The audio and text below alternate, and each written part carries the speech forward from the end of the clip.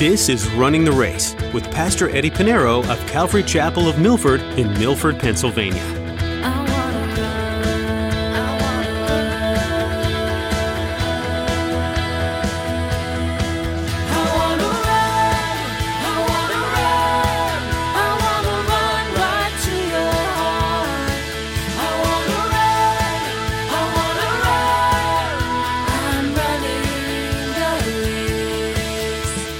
You want your children to pray and read the Bible?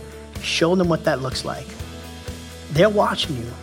Instead of watching you read your Bible and pray to the Lord, they're watching you watch TV on the computer, in the garage, or somewhere else, gossiping on the phone to your neighbors or to your family. If you want your children to go to church, to be faithful, come to the house of God, serve in the ministry, guess what? You have to do that too. What a convincing thing to hear. Any parents out there? Whatever it is that you're doing, your kids are watching. The things you're actively participating in, your kids want to be a part of too. Today, Pastor Eddie makes it clear that your behaviors and your investments are longer lasting than your own life. Those patterns are carried on into your children. Timothy was a great example of following the example of those before him. Well, let's join Pastor Eddie in the book of 2 Timothy chapter 1 as he continues his message, Timothy's Faith and Heritage.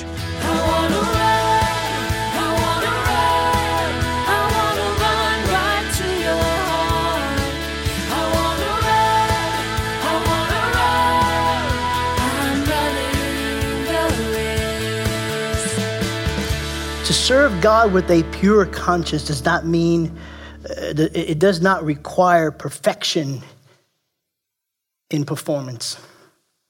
It is a matter of intention and a desire to love and serve Christ even when we fail. Now, when Paul, the Apostle Paul, says that I serve with a pure conscience, just as my forefathers did, he's speaking about Abraham, Isaac, Jacob, Moses, David. Were they perfect? Absolutely not. It's amazing when you look at the lives of the forefathers in the Old Testament. Start from Adam. Adam blew it too, right? In the garden. Moses blew it too. He was a murderer. Abraham, a liar. Jacob, deceiver. King David, murderer and an adulterer. And you see, you look and I love the fact that the Bible is honest. It doesn't hide. It's honest because it's there to let us know that we're not perfect. We're not perfect. But in Christ Jesus, it's amazing when you read the scriptures. We study that in Colossians, it says that we are complete in him. You have no lack. When you come to Christ, you lack nothing. You're perfect. They say, wait a minute, you're holy. Wait a minute. Again, positionally, because of Christ, you are perfect. You're complete. You're holy. Practically, we need to continue to work towards that as we glorify God with our lives. However, we serve God with a pure conscience.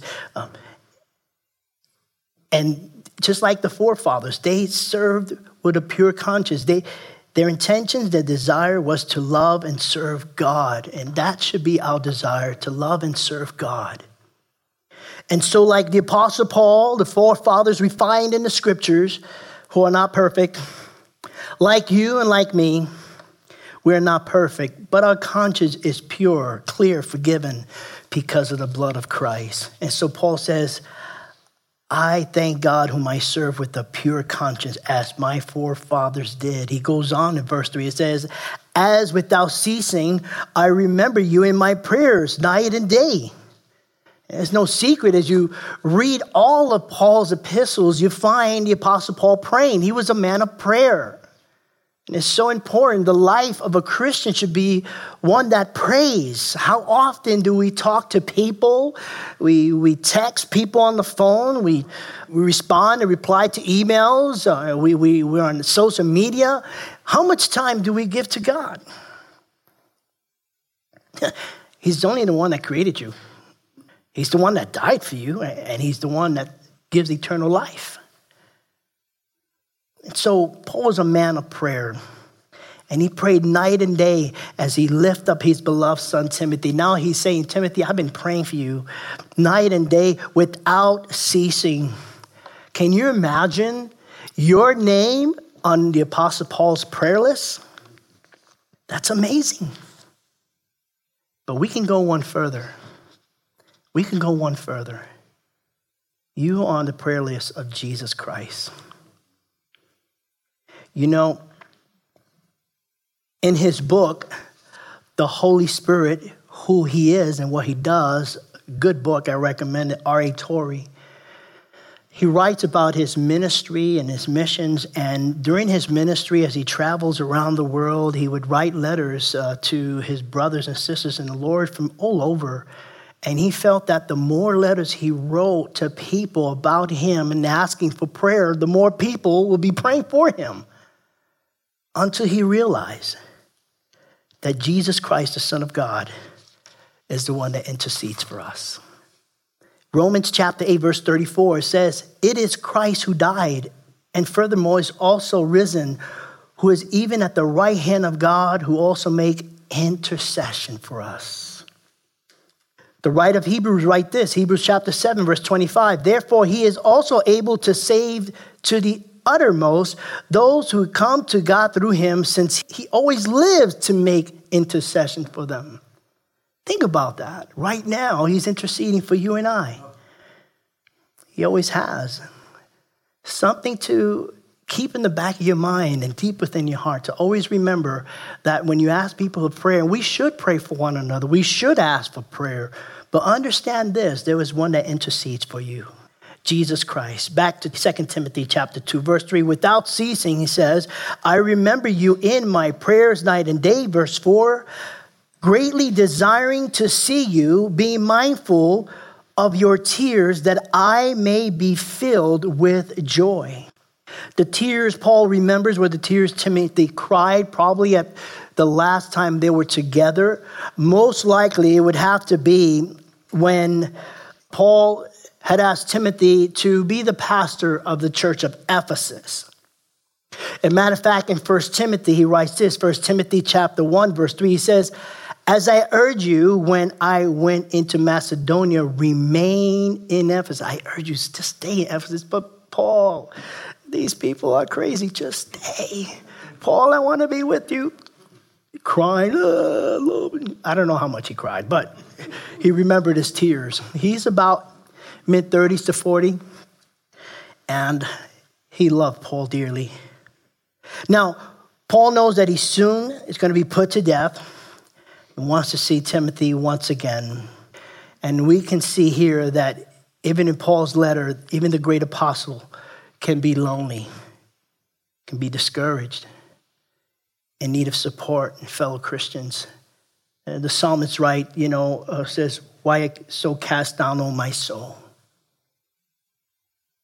And we think that just because one is a man of God they use greatly, think that, they don't go through what everybody else goes. And listen, I'm just like you, trust me.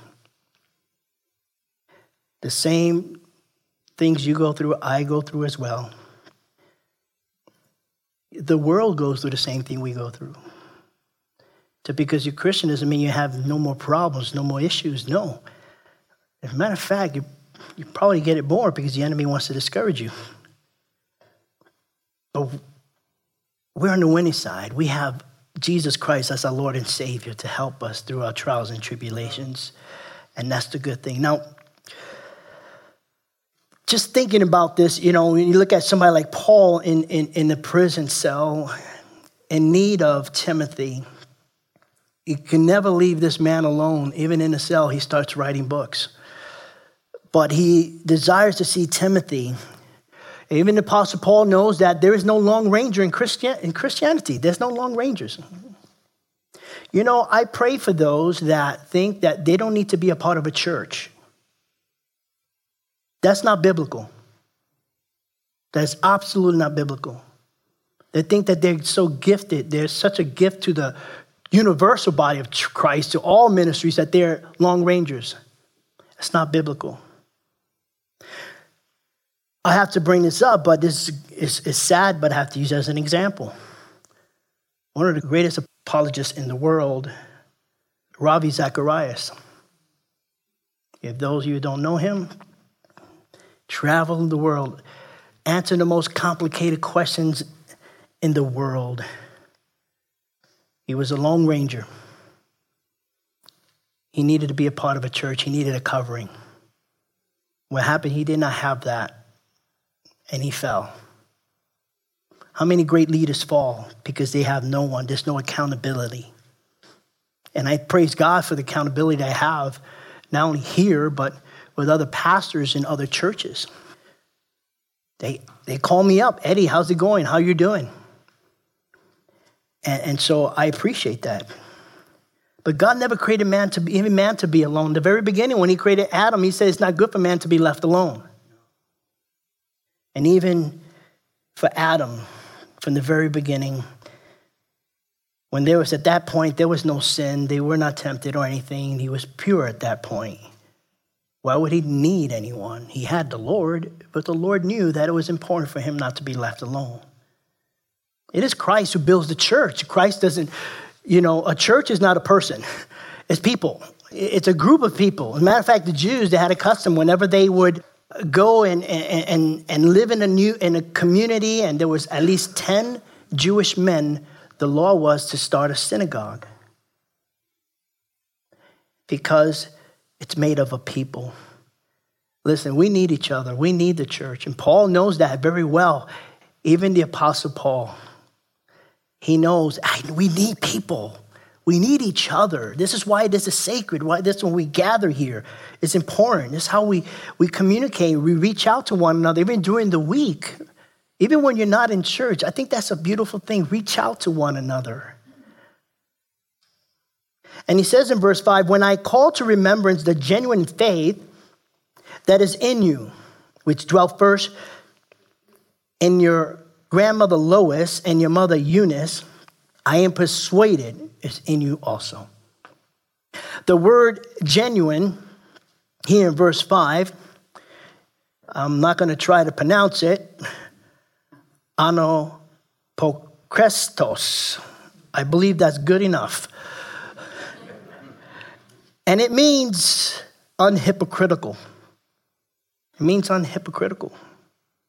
Timothy's faith in Christ was genuine because he had a godly grandmother and a godly mother.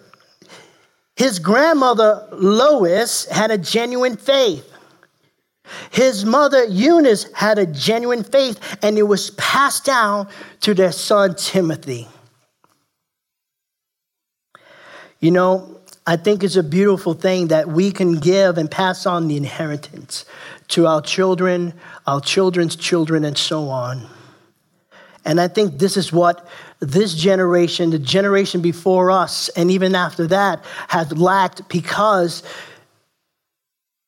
people no longer fear God. Church is not important anymore. You got a stadium filled with 60,000 people, and it's a snowstorm, and still watching a football game. But the church is the last thing on their mind. I thank God for my parents. I thank God for my grandparents that fear the Lord.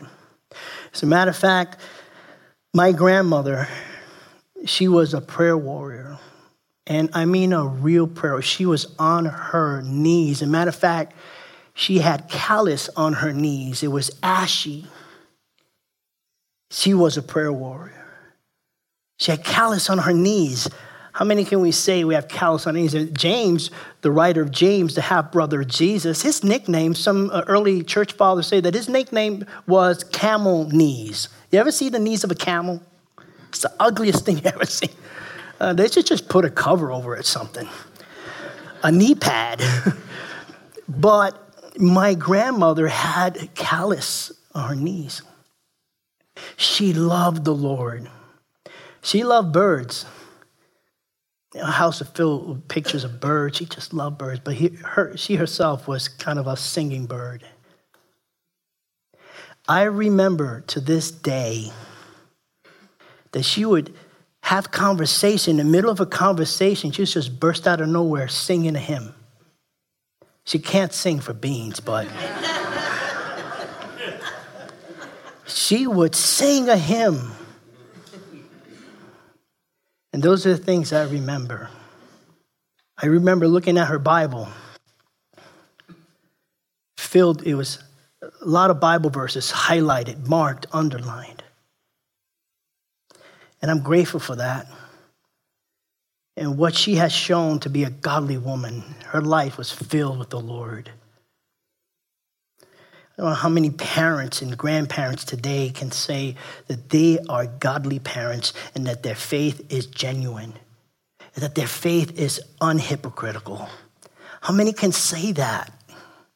Wonder why we have problems in school and in the world.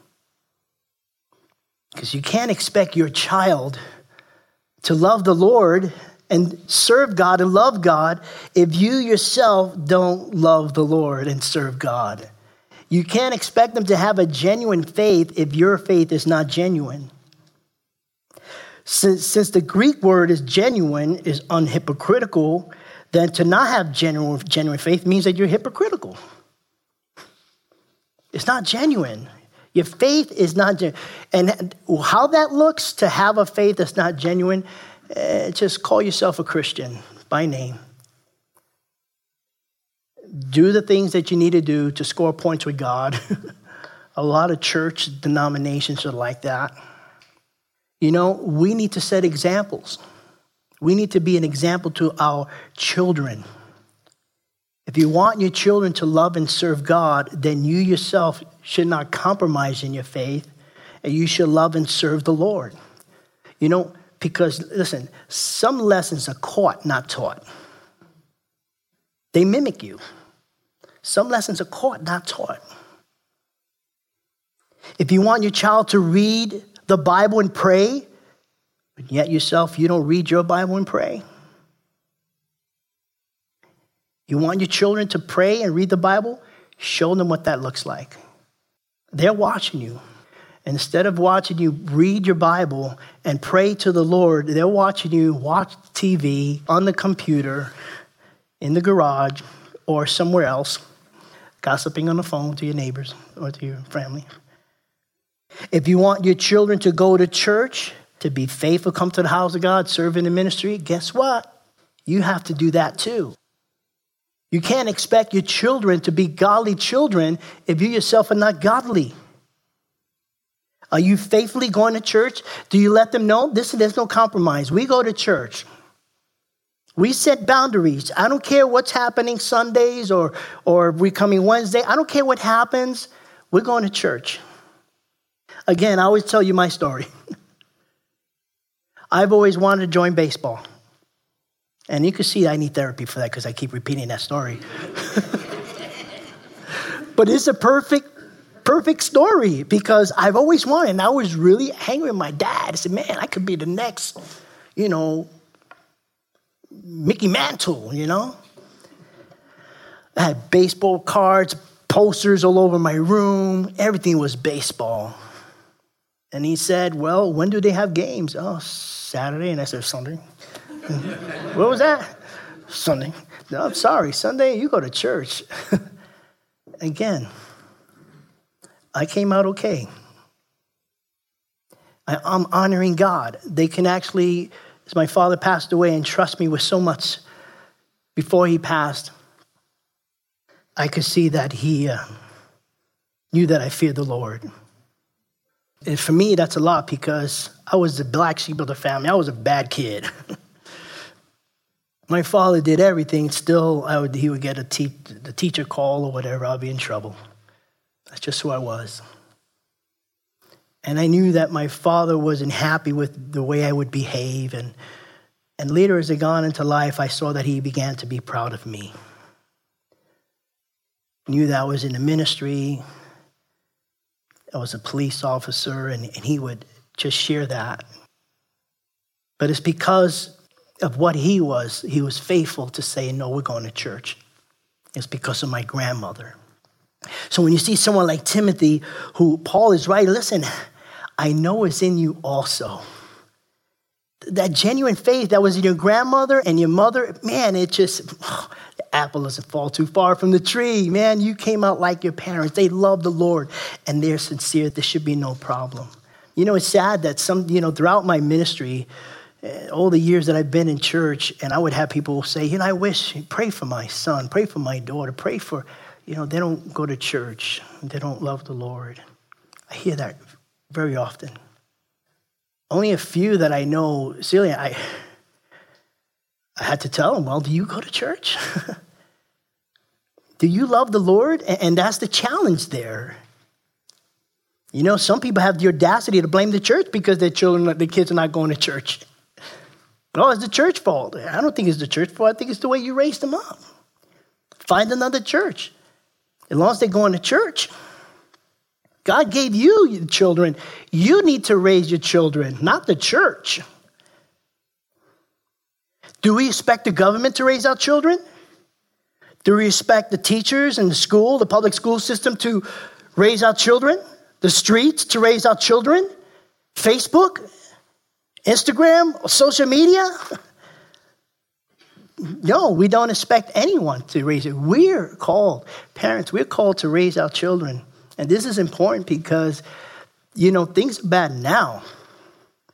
Have you ever thought it's going to be worse for your children, your grandchildren? Do you really love your children, your grandchildren? What's the best thing you could give them?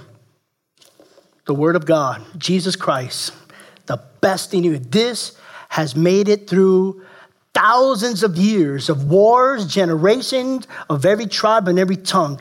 This still exists. This is still powerful. This still gives life. But, quite often, we want to raise up our children for Hollywood, NFL, NBA, MLB. I have no problem with those things. If that's a career, great. But is there any compromise? Do we put anything before God? And that's one of the first commandments. Thou shalt have no other God before me. Proverbs 22, verse 6, it says, train up a child in the way he should go. And when he is old, he will not depart from it. My father had backslid for a while, but because of his upbringing, it hit him. And he began to go to church, and we started going to church since I was about 7 or 8 years old. Parents, here's the thing. I think this is important because we're reading about Timothy, and there's a reason why a woman by the name of Lois and another woman by the name of Eunice had the honor to be mentioned in Scripture that we, 2,000 years ago, could actually read their names, and they are like in the hall of faith, if you will, because they were faithful to the Lord and they raised up their child in the ways of God.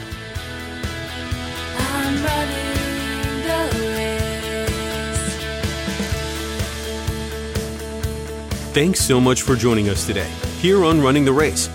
Pastor Eddie has been talking us through the book of 2 Timothy in this series, which is found in the Pauline epistles.